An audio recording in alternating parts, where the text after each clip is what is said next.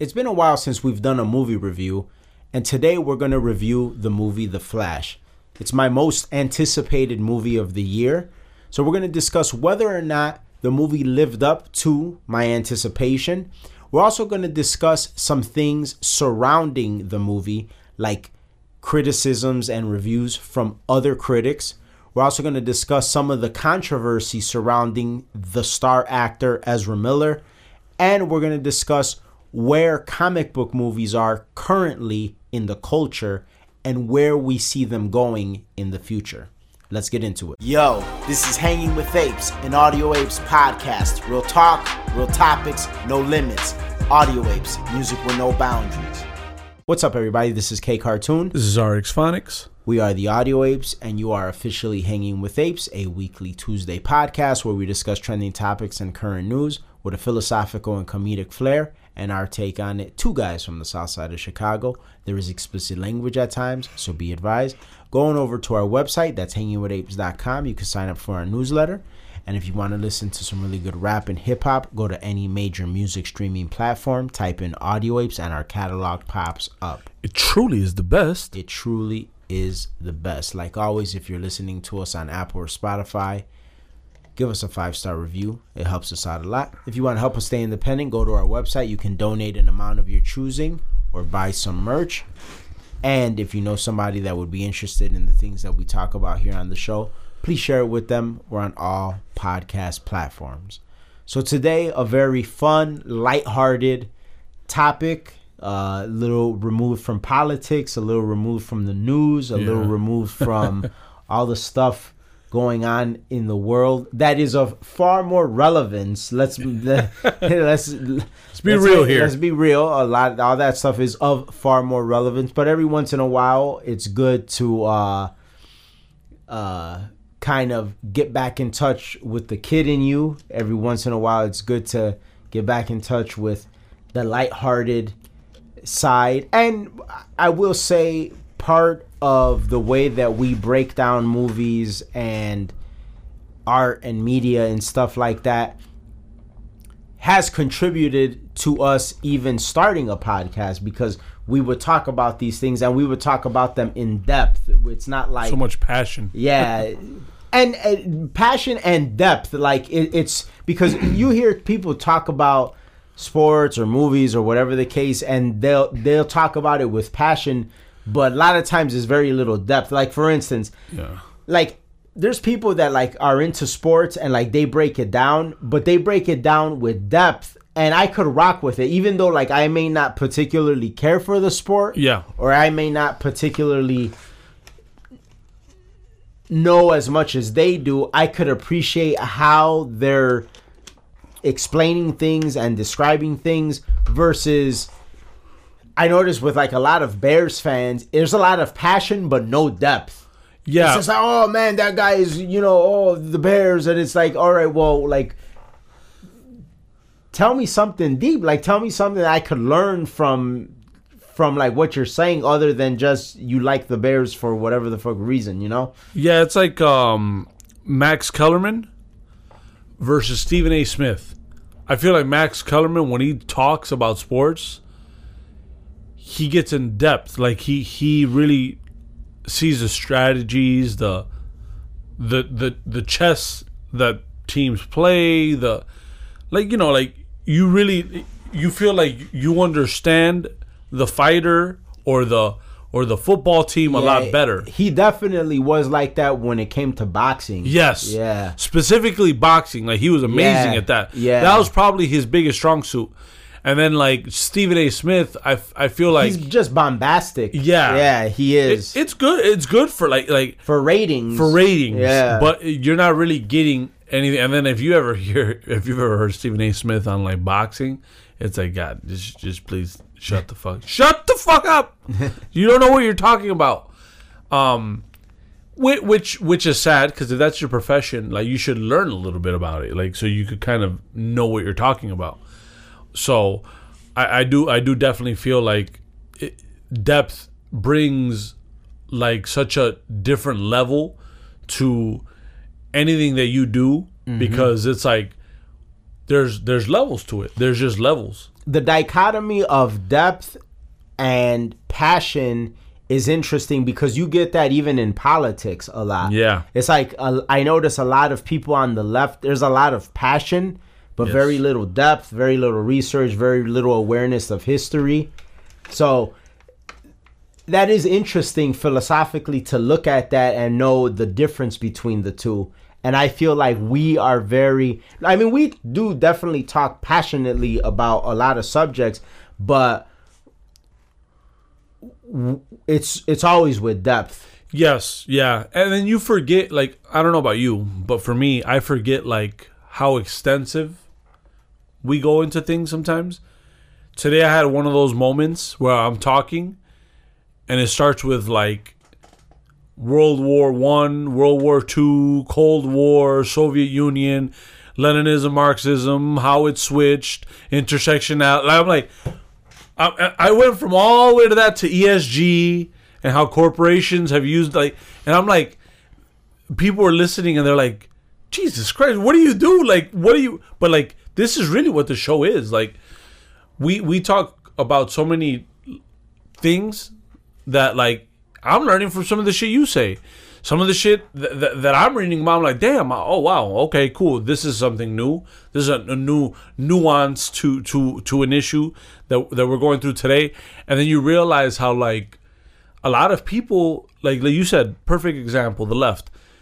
A lot of passion, no depth. When you don't have any depth, you don't know history. You don't know history, you don't understand what it is you're rooting for because you're literally falling for the same thing that many people have fell for before. Yes, and now we're at a crossroads when it comes to mainstream media on the left and on the right, and that to me, like, that's gonna tell me a lot about where the right is at, because like the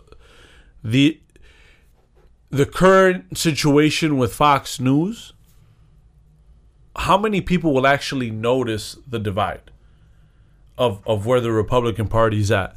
That's going to tell me a lot of where the right is at. I know where we're at, and I know what we're paying attention to, but do people pay attention to that? Yeah. And I think next election, like going into the primaries, we're going to learn a lot about where the right is at. We know where the left is at. Motherfuckers ain't got no depth. But where's the right really at? From what we talked about last week to like where we're at today, I feel like there is a lot more depth on the right. Oh, yeah. And I feel like because of it, they'll end up in a better place, hopefully, but we never know. I think one of the main indicators of the level of depth that you get from people on the right wing, excuse me, that you get from people, thank you, from people on the right wing is the poll numbers that you're seeing across all polls. Like, I seen a Harvard poll, Quinnipiac poll, all these polls that you see, and Trump, like, despite the indictments and the charges, Trump's numbers keep going up. Yeah. To me, that suggests a lot of depth. Like, that is indicative of a group of people that are looking past all of the noise and all of the nonsense. Yeah. That's depth. That's depth, because literally the news, it's founded on sensationalism. So by definition, that's not depth. That's passion. That's like trying to appeal to, like, you know, people's passions and the instincts, and like trying to agitate them and you know, be inflammatory, and they're able to see past that. Yeah. And, you know, depth, poise, logic, that, so I do like that. Now, will that be enough to translate over into the general election? I don't know. Democrats with their, you know, their ballot harvesting apparatus, all of that. There's still a lot of things to worry about in the general election. Right now, I'm just referring to the primaries and how Trump is faring against everybody else. The most interesting thing is that the right is moving towards their own version of Occupy Wall Street. In a way. In what sense? In the sense of, like, they see where the Wall Street is at, they see where the ESG is at, and they see where what like all these companies are on, all these corporations are on. So what I find interesting is they're doing their own version of Occupy Wall Street, but it's like it's not like the way the left did it. I see what you're saying. You're saying like, are you referring? I think I see what you're saying. Are you referring to like how they're like responding to like Target and Bud Light and everything like that? Yeah, it's interesting. Did you happen to see? Now I don't know how long ago this appearance took place because it was like on my YouTube autoplay, so I don't know how recent it was. But did you see Vivek Ramaswamy's appearance on Valuetainment? No, yeah, I didn't even know that he was on there. Yeah, he was. I don't know how long ago it was. Yeah, if you want, you could look it up. But I don't know how long ago it was. But he was on there, and they asked pretty good questions on that show. And they were asking him a lot of questions. And man, like what a rock star this guy is, like how smart and the way that he was breaking everything down. And Adam, the guy that has that SOS podcast, the one that Coach Greg Adams was on, it was, obviously Patrick Bet-David, Adam, and then I forgot who the other people from the Valuetainment crew that were on there, and then obviously Vivek Ramaswamy. And Vivek Ramaswamy basically, did you find out when it was? It was 5 months ago. Oh. So pretty recent, I would say.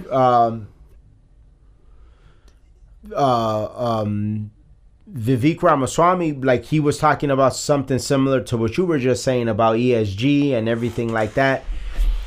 And he was really breaking down everything that he broke down in Woke Inc. Obviously a more, condensed version of it, but he was talking about the things that he talks about in Woke Inc. And Adam asks a question. He's like, I get what you're saying and I like what you're saying, but what do you say to the regular everyday guy that is working? He's just trying to, make ends meet, maybe support his family, all of that stuff. And, maybe, he's hearing people tell him, oh, he needs to invest in the stock market, 401k, what have you. And he's just trying to figure that out. And he's like, dude, like, what is this ESG and like all of this stuff that to a lot of people, normie maybe could be like they could consider it convoluted and they don't understand it.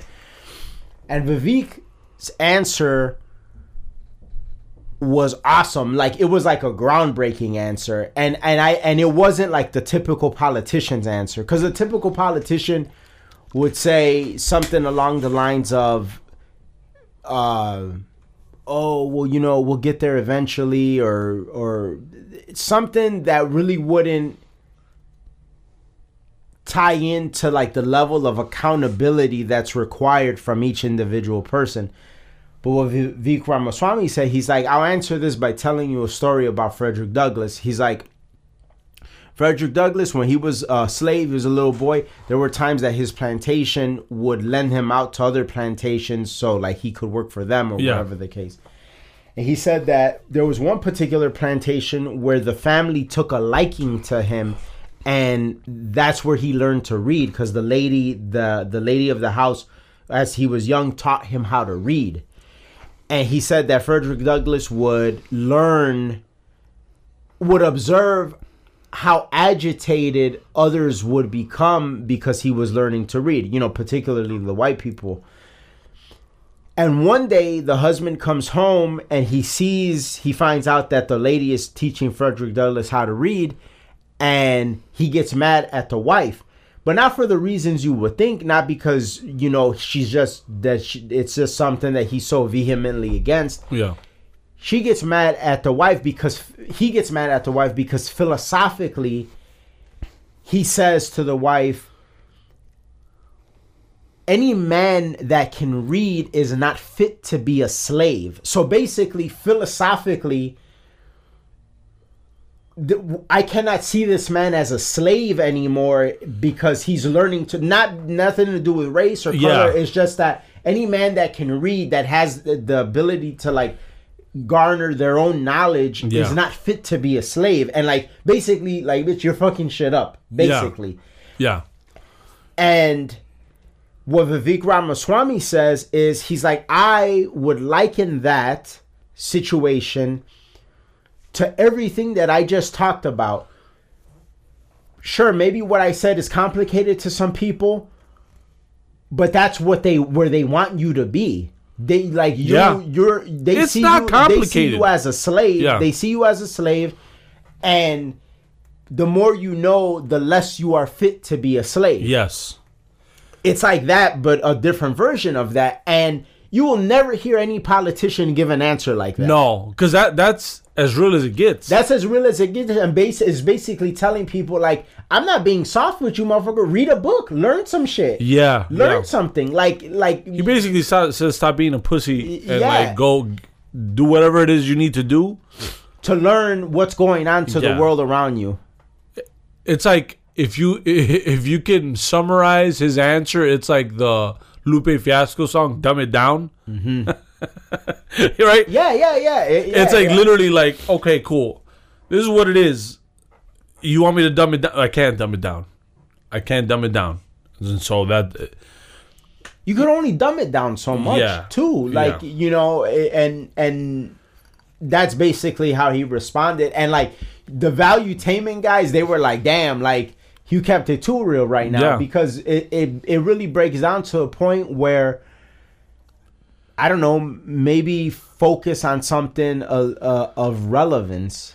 And even now, look, we're going to talk about the Flash, but even now we're not able to like not talk about this stuff. Yeah, you know what I'm saying? And then there's some people that never talk about it. Yeah. Well, it's scary because like I go back to today when I had that conversation about all that stuff, right? And when we talked about like sucking all the energy out of the room, we had talked about, I don't know if it was this last episode or the episode before. When you are informed and when you start talking and when people stop and they're like, wait, what is he saying? And then like that's some like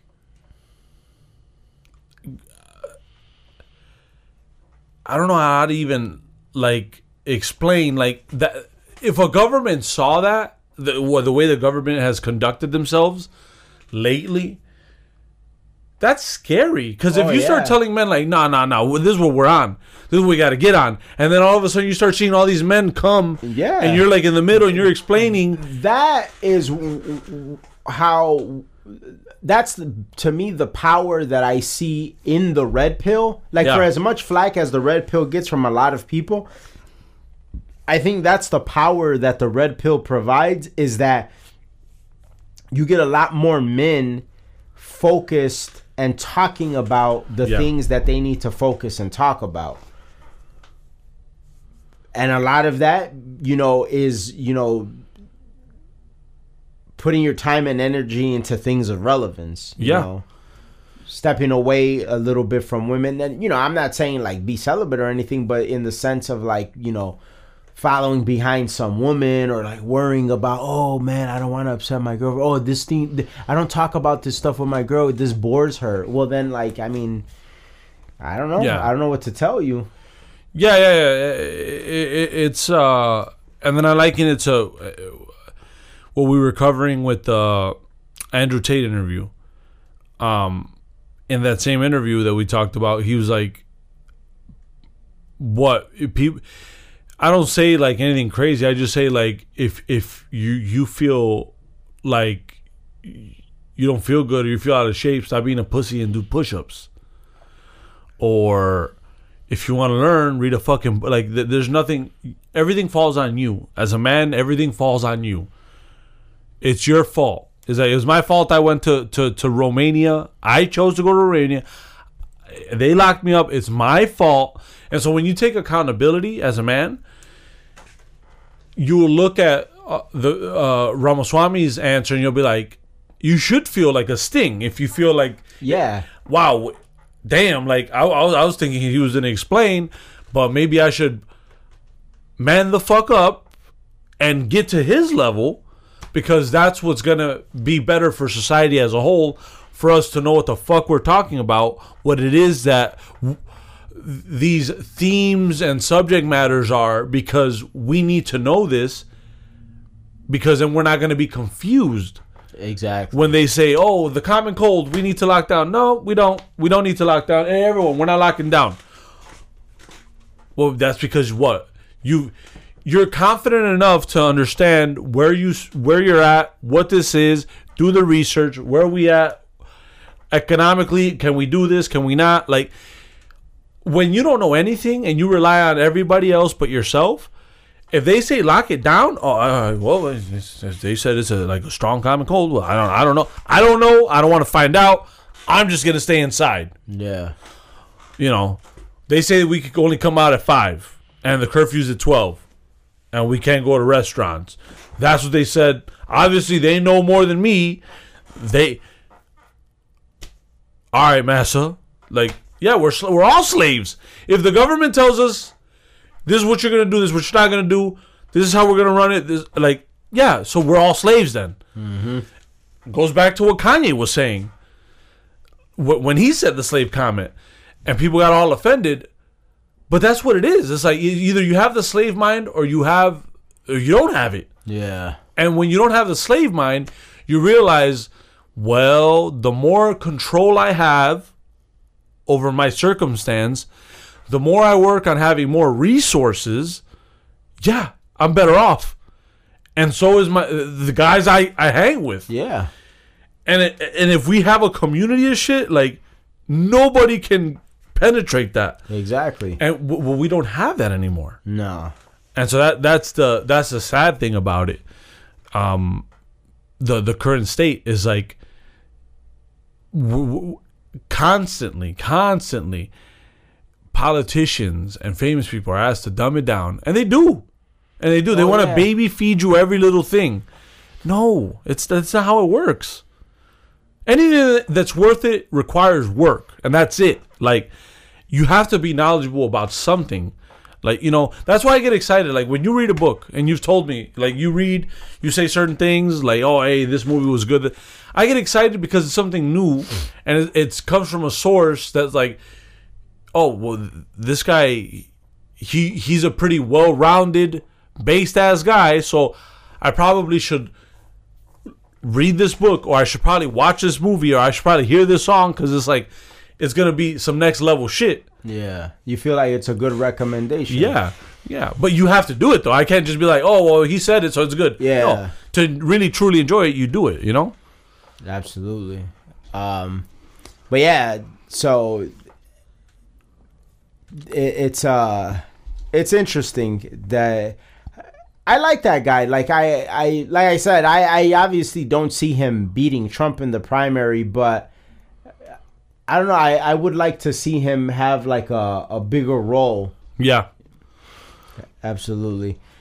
So like that wasn't even like a we didn't even plan it. That was just like totally organic. But we saw The Flash.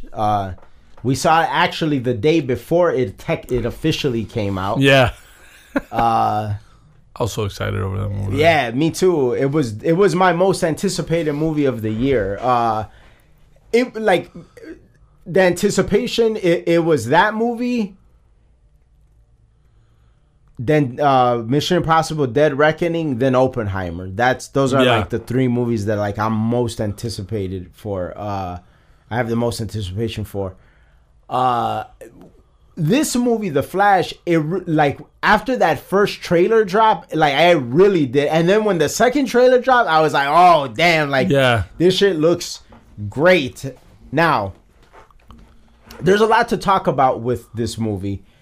Obviously, at this point, there's gonna be a lot of good discussions, but there's gonna be spoilers. So I guess in a way, it's good that we had that unplanned segment because like if people don't want the movie spoiled, then I guess maybe now's the time to tune out because there will be spoilers. Yeah. You got a good rant out of us. You got a good rant. Yeah. And now we got to talk some real shit. And we have to because I feel like the themes of it, there's no other way. Yeah. You know, it's and especially, you know, in order to like be able to get in depth about the movie and stuff like that.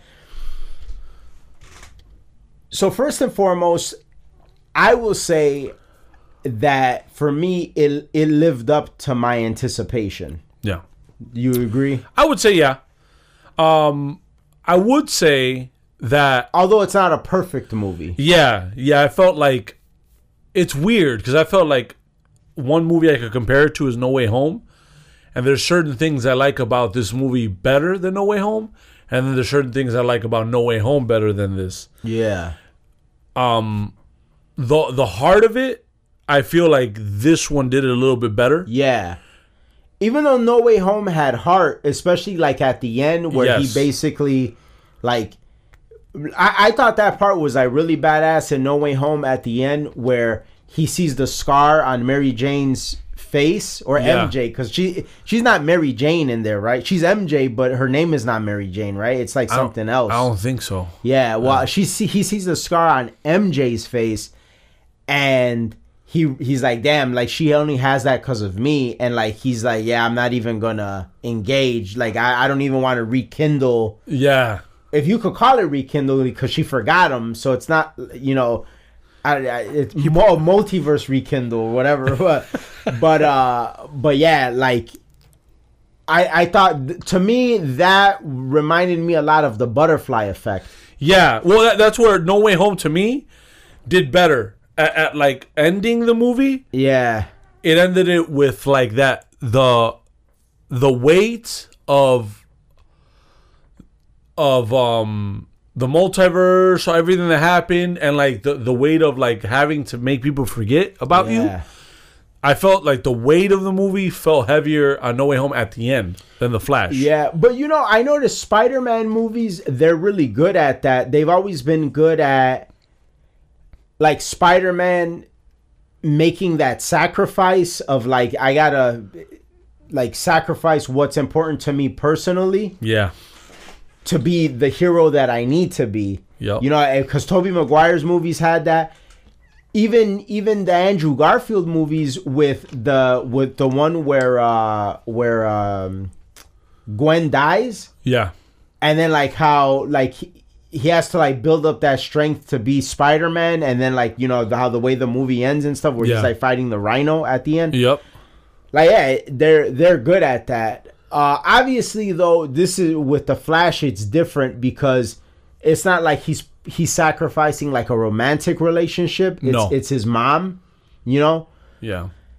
I will say with the Flash, there were missed opportunities, and there were moments where there have been other movies that have done certain elements better than this movie did it. Yeah. I felt like, well, you brought this point up, and so, well, let me the purpose of the movie, right? So I felt like that's where The Flash did better than No Way Home. The purpose of it, I think, was a heavier purpose. Oh, 100%. Like than No Way Home. Yeah. Like that shit. The purpose, like the reason that like all that shit popped off in No Way Home. He didn't want to be known. It was kind of weak. So he got like, a personal that was like life. the weakest part of No Way Home versus this was like, this was a lot more understandable. Yeah. Like in retrospect, like, okay, you want to change the multiverse so nobody knows who you're, bro. Come on, that's kind of egotistical. Yeah, kind of immature, which did go well with his character, especially when the guy that like your mentor. In the first movie, I'm Iron Man. Like you know what I'm saying? Yeah. Like it's like, you know, that's like you could like look at your mentor and be like, well, he dealt with it. You know? Whereas this one, it's like, bro, think about this question: if your whole life you had that like you to deal with the fact that you've lost a mother, lost a parent, lost a loved one, and for a moment you're like, wow, I could bring this person back. Yeah, would you do it? Yeah, like everybody would at least consider it. Yes. At very least consider it. Maybe not go through with it, but at least consider it. Yeah. And so to me, like that, the weight of the movie was heavier in the Flash because it was like, this is your parent, like this is your mom, like, and then Bruce Wayne. I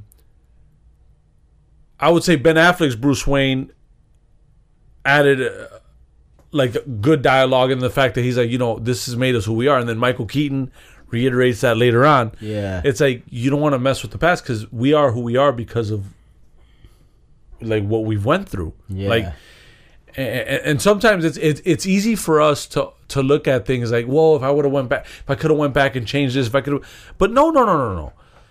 The good, the bad, everything that happened in your life has made you who you are today. Yeah. And if you change that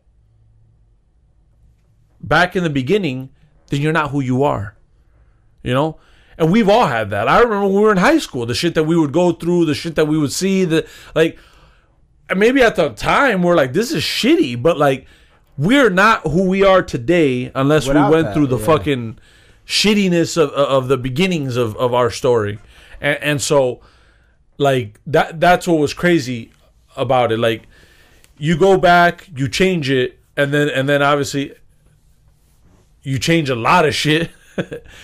And I felt like it was interesting seeing the Flash with the Flash, like a younger version of the Flash and the older version of the Flash. And it was weird because I've always felt like Ezra Miller's Flash, he has that annoyingness to him. Yeah. So it was kind of funny to me and kind of like, thank you when like he was being annoyed by himself. Yeah. And then like it kind of made him normal. It was like self-awareness because he even said, I see what people mean. Yeah.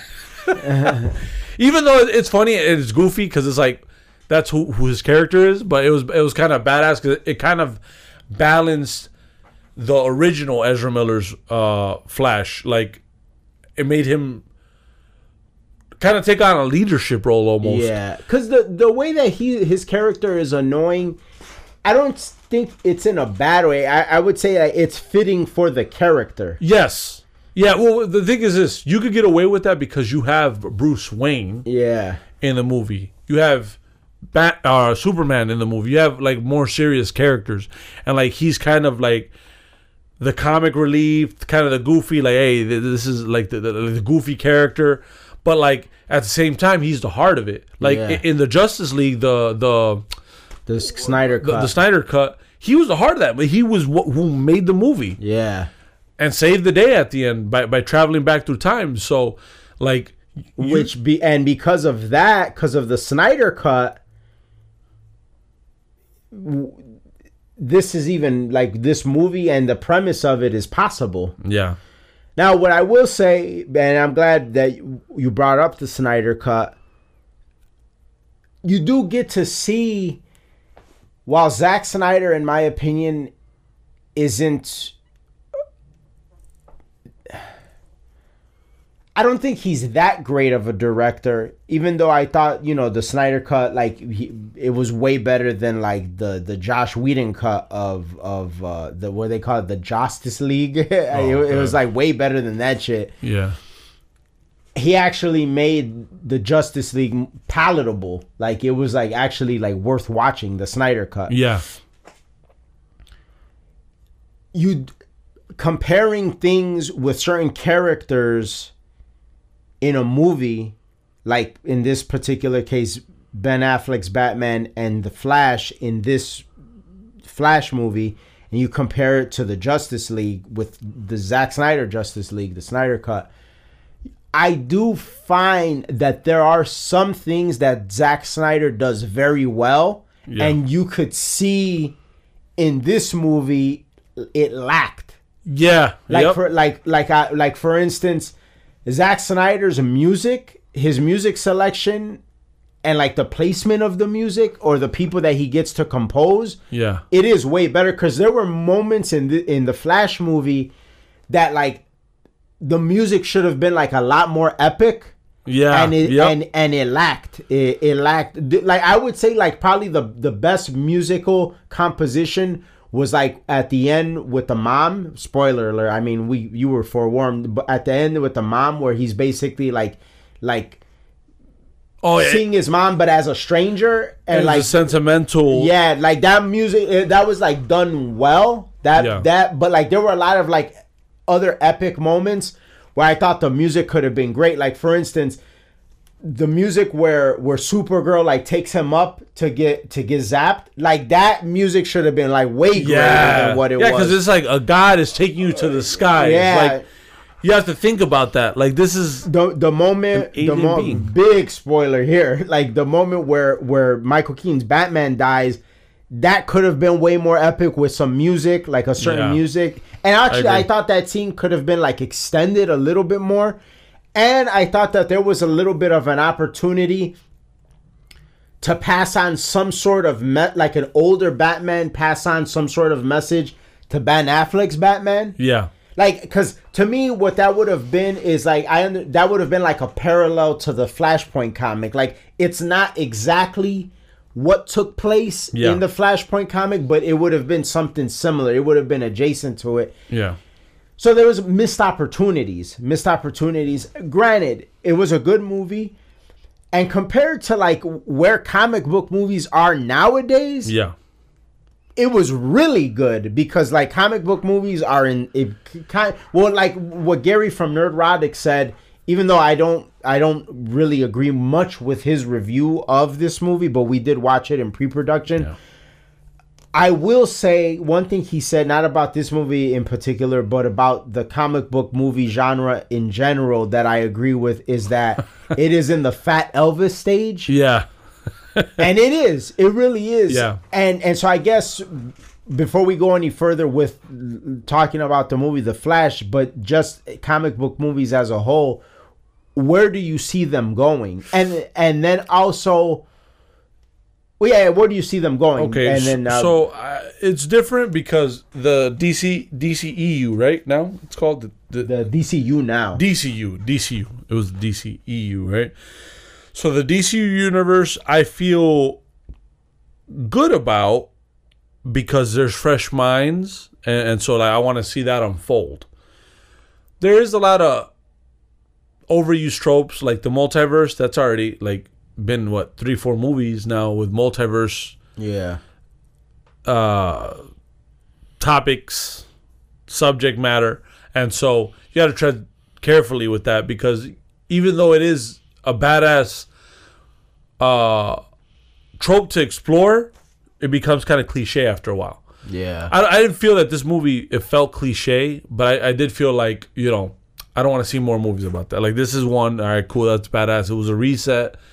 It served its purpose. So I am excited for the DCU. For Marvel, I feel like they're lost.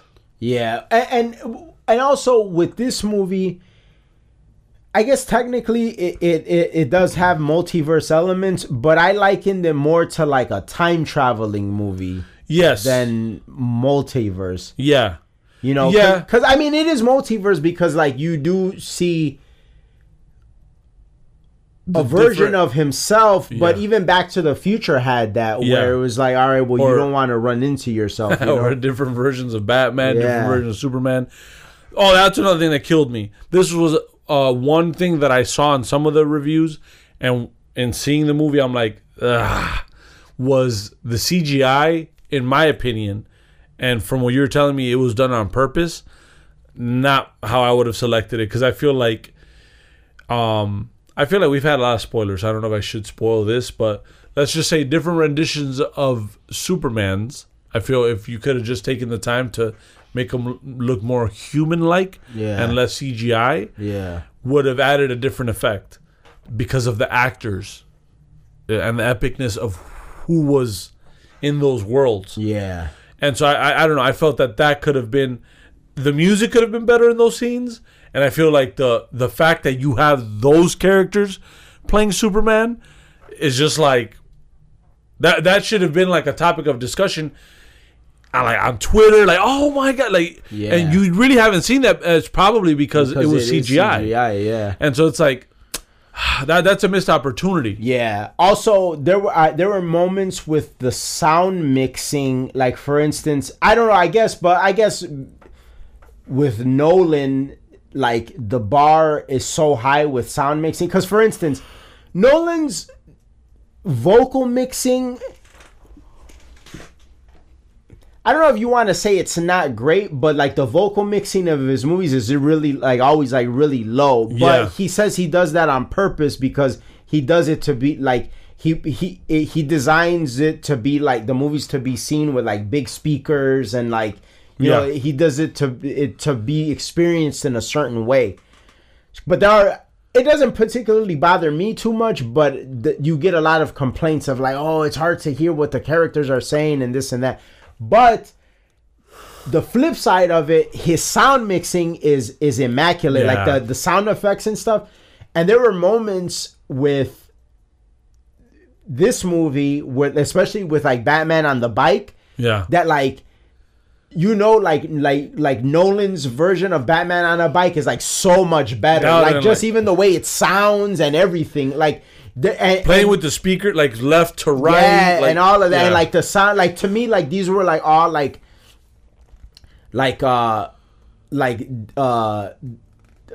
digitally created sounds, and like Nolan sound real. Like if like they really have like the mic to like an actual motorcycle versus like something that was like digitally created. Yeah, you feel the difference because when you see a Nolan scene, especially on the big screen, it almost feels like some shit's gonna fall on you. It's immersive. Yeah, like you're like, what the fuck? Like this is getting wild. Hold on. Now, granted, it's not. This was not bad, and it wouldn't even really be worth mentioning if not that we have seen other scenes with Batman on a motorcycle. Yeah. So it's just like, well, you have to make that comparison. Yeah. I will say, though, the Ben Affleck scene on the motorcycle in the beginning of the movie was amazing. It was fun. Yeah. It was like a very fun scene. Not very grounded, obviously. No. You know, not like if you're looking for like grounded action, obviously like nothing's going to really top The Dark Knight. But if you're looking at like what a comic book would be on the big screen, this is it. Yeah. This is definitely it from like many different aspects. So yeah, 100%. I thought that this was probably Ben Affleck's best performance as Bruce Wayne and Batman. I agree. It was just like very like stoic and like heartfelt. Yeah. That's why I felt like for as good as the performance was, I felt like it was a missed opportunity to not have something with him in the end, like a lesson learned or some sort of message. Like that was Andy Muschietti really like kind of messed that up because that was like probably one of the best parts of the Flashpoint comic. Yeah, and like to not have anything that resembled that, I thought was a huge missed opportunity.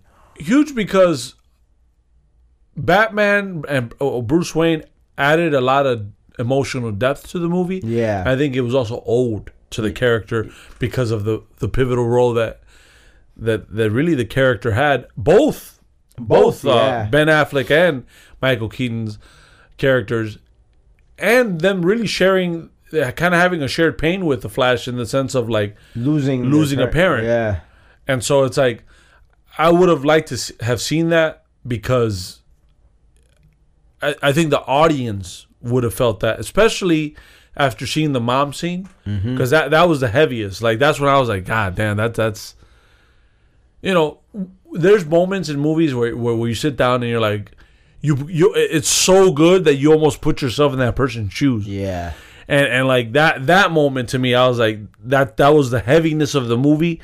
That's when it hit me. And imagine after experiencing that, and then like, you know, doing your thing, whatever. I think after that, everything kind of goes back to normal. There's some humor in it. And then, like, you kind of give the letter. Yeah. It kind of, it adds, like, a nostalgic. Yeah. Like, it leaves you kind of thinking at the end of the movie. And then you just kind of, and then he reads it. There, yeah.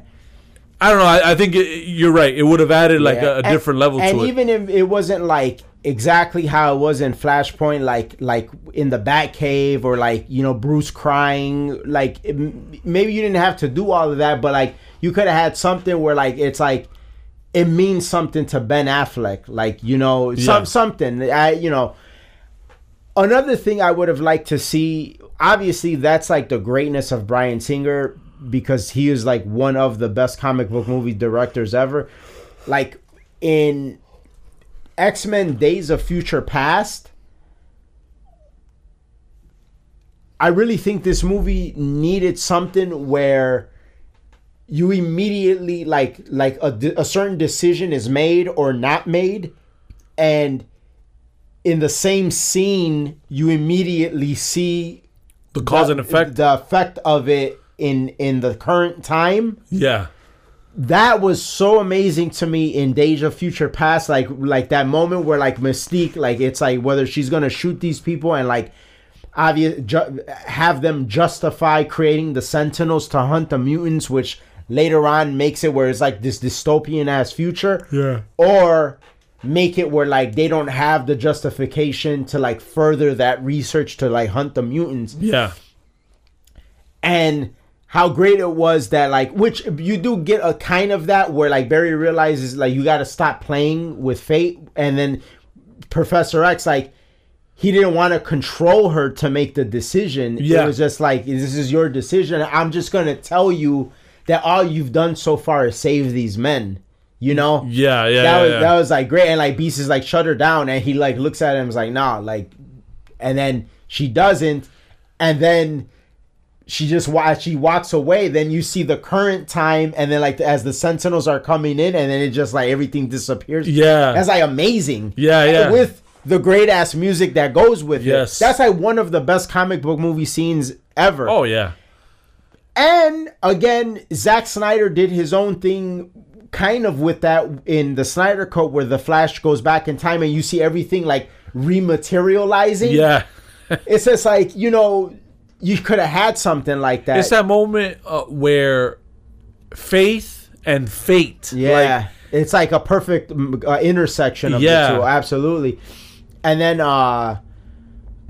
so that there was that. I thought that was a missed opportunity. I thought that the scene, which I don't think that like they're being overused. I like the scenes where like you have like the fast character and everything is like in slow motion and you see them do like all this stuff. Like you got it with Quicksilver. Yes. In both X-Men. Well, in Days of Future Past and in Apocalypse. Yes, you got both. And so in Days of Future Past, it's like where they go to get Magneto. Yeah. Like they go to classic. They go to shoot, and then he's like he goes around. And you know what's great about that is it reminds you of the trip we took to Wisconsin. Cause we all went as a group. Like like it was a group of friends. We went. We were fucking like camping. No, not camping. We went to a cabin. Yeah. And so that was the movie we watched then. So it was epic because it was like everybody was there. Yeah. So when it's such an epic scene, it's like not only is it epic, but then you think about the epicness of the what were you doing during that time? Now, question: which scene do you like better? The one from Days of Future Past, or the time slow down scene from Apocalypse? Because remember, the one from Apocalypse, the house blows up. Yeah. The school, the Xavier School for Gifted Youngsters blows up.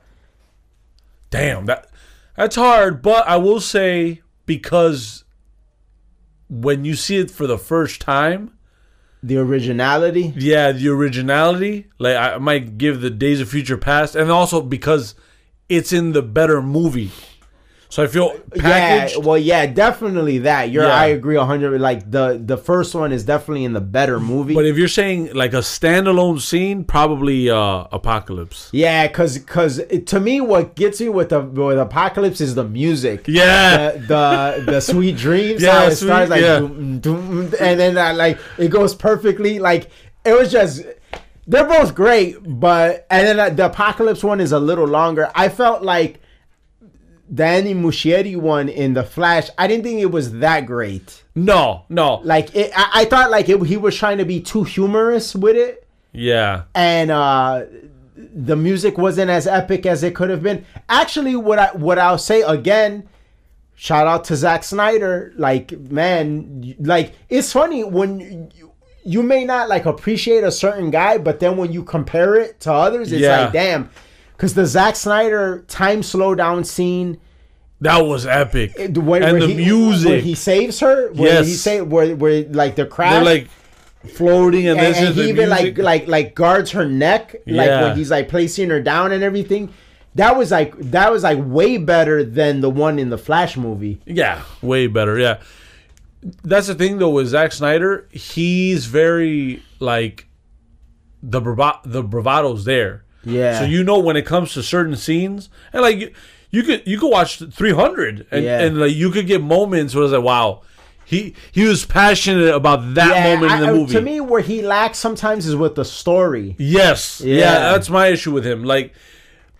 It's like where the story was great, but certain elements of how it was like done was not as great. Yeah. It's like they needed to work together. Yeah. You know, it's because he's like the opposite. Oh yeah, has Zack Snyder worked on this movie? With we might be talking like top 5. Yeah, you're right. I could see that. Yeah. I could see that because this was really good, but like. Overall, and then imagine the end credit scene. Like there was just certain things I felt like okay, could have done this better. And then when you told me like the Flashpoint ending with giving the note to like that, I was like, 'cause I didn't know. I wasn't as aware about Flashpoint, like as a comic book series. So when you told me that, I was like, oh my god, why would they not add that? Yeah, that's big. Why wouldn't you not? Yeah, that's big. So for people that know about like who are more involved with like, okay, this is what I'm into, this is what was in the comics. I could see a lot of people, although having enjoyed the movie, having certain gripes with it or saying like, damn, this could have been added, that could have been added. You know, because in the Flashpoint. You don't even see what Bruce's dad writes him, but whatever it is, it just hits him like so hard that he's like, he's like, thank you. He tells him thank you. With this, it could have been like, because what I was thinking in my mind is that maybe there could have been like, so it was very established to Michael Keaton's Batman that he has a Batman in his timeline, right? Yeah. And Michael Keaton's Batman, remember the part where they're sitting down, they're talking, and he's like, my whole life, like, I acted as if putting on, a cape, like, would bring my parents back. You actually did it, right? So in a way, he was kind of like supportive of the idea of going back and changing things. Yes. Ben Affleck's Batman wasn't. So like to me that that could have been like there could have been a moment of dialogue in there where Barry was probably with Michael Keaton's Batman like, I'm glad to hear you say that because the Bruce where I'm from, he didn't think this was a good idea, and like I'm starting to think that he was right because you see all this like shit going on with Zod and everything like that. And then in the end, like it could have been something like maybe this Batman like sending a message back to that Batman, like like you are right, like our scars sometimes they define us, but there's nothing wrong with like something where it would have been like your philosophy was the right philosophy, I agree, and I think that Michael Keaton's character, where you see him at, it's like.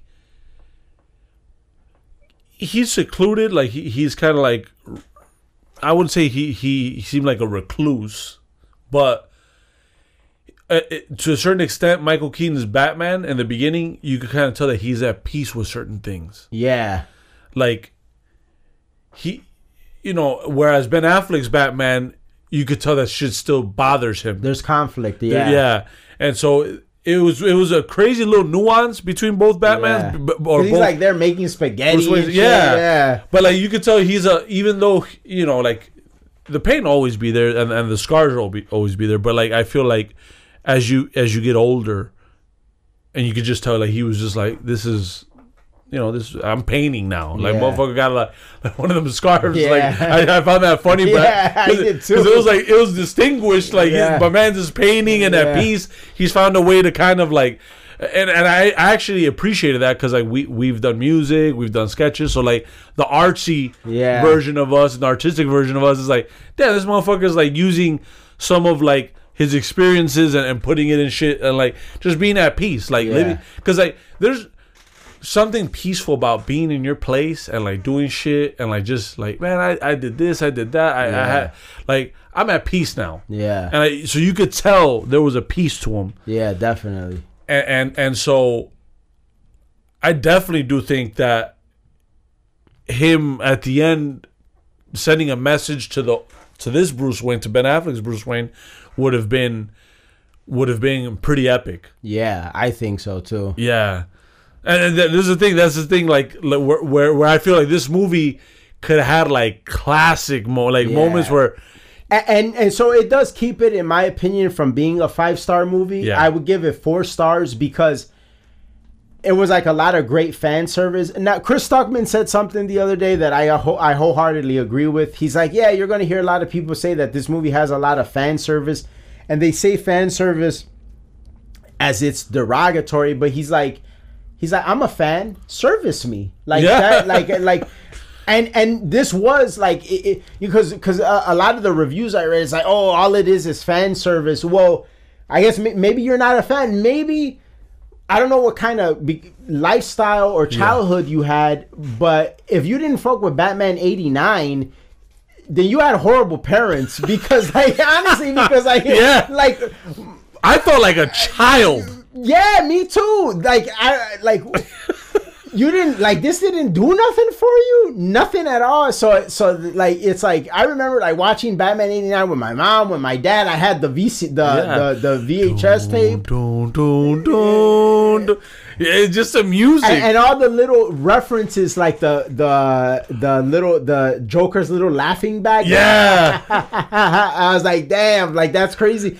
That's crazy that Batman, he had that, like he like it's like he kept it as like a memento or something. Yeah, that was great. That was great. And yeah, that's definitely a strong 4 for me as well. Like,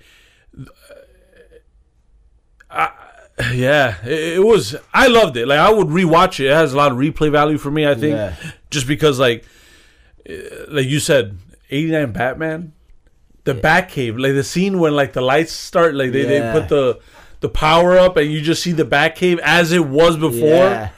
And the house too. And the house, like the kitchen was the same, because I remember in '89 Batman where he's like with Vicky Vale, they're in the kitchen. It's the same kitchen. Yeah. Another thing that I would have liked the movie to have. I would have liked the movie. So have you ever seen Edge of Tomorrow? No, that's Tom Cruise. With Tom Cruise. Yeah. But it has something similar to this where like it can go back in time. They can go back in time. And what I really liked about that movie is like there's like these montages where he dies, he goes back, but like it's like he instantly learns like where he messed up. So it's like in the montage, like in real time, it's like actually like a lot longer. But in the montage, it's like you see it like instantaneously. So he goes, he dies, but now he goes and he knows to duck here. Yeah. He goes further, he dies, but now he goes and he knows to like jump here. And then in the montage, it looks like real cool, like because it's like instantaneous. I would have loved if there was something like, remember like where the part where the berries, they keep going back trying to like fix it, but like Supergirl keeps dying and Batman keeps dying. Yeah. I would have liked if there was a part like where ultimately, they realize that like it's fate and there's nothing they could do to save that world. I'm fine with that. But I would have liked if there was a little montage of them doing that and like the Newberry learning stuff. So like, damn, I got cut here, but let's go back. I can fix it. Boom. I that, and then like that would have been like a cool ass little like very.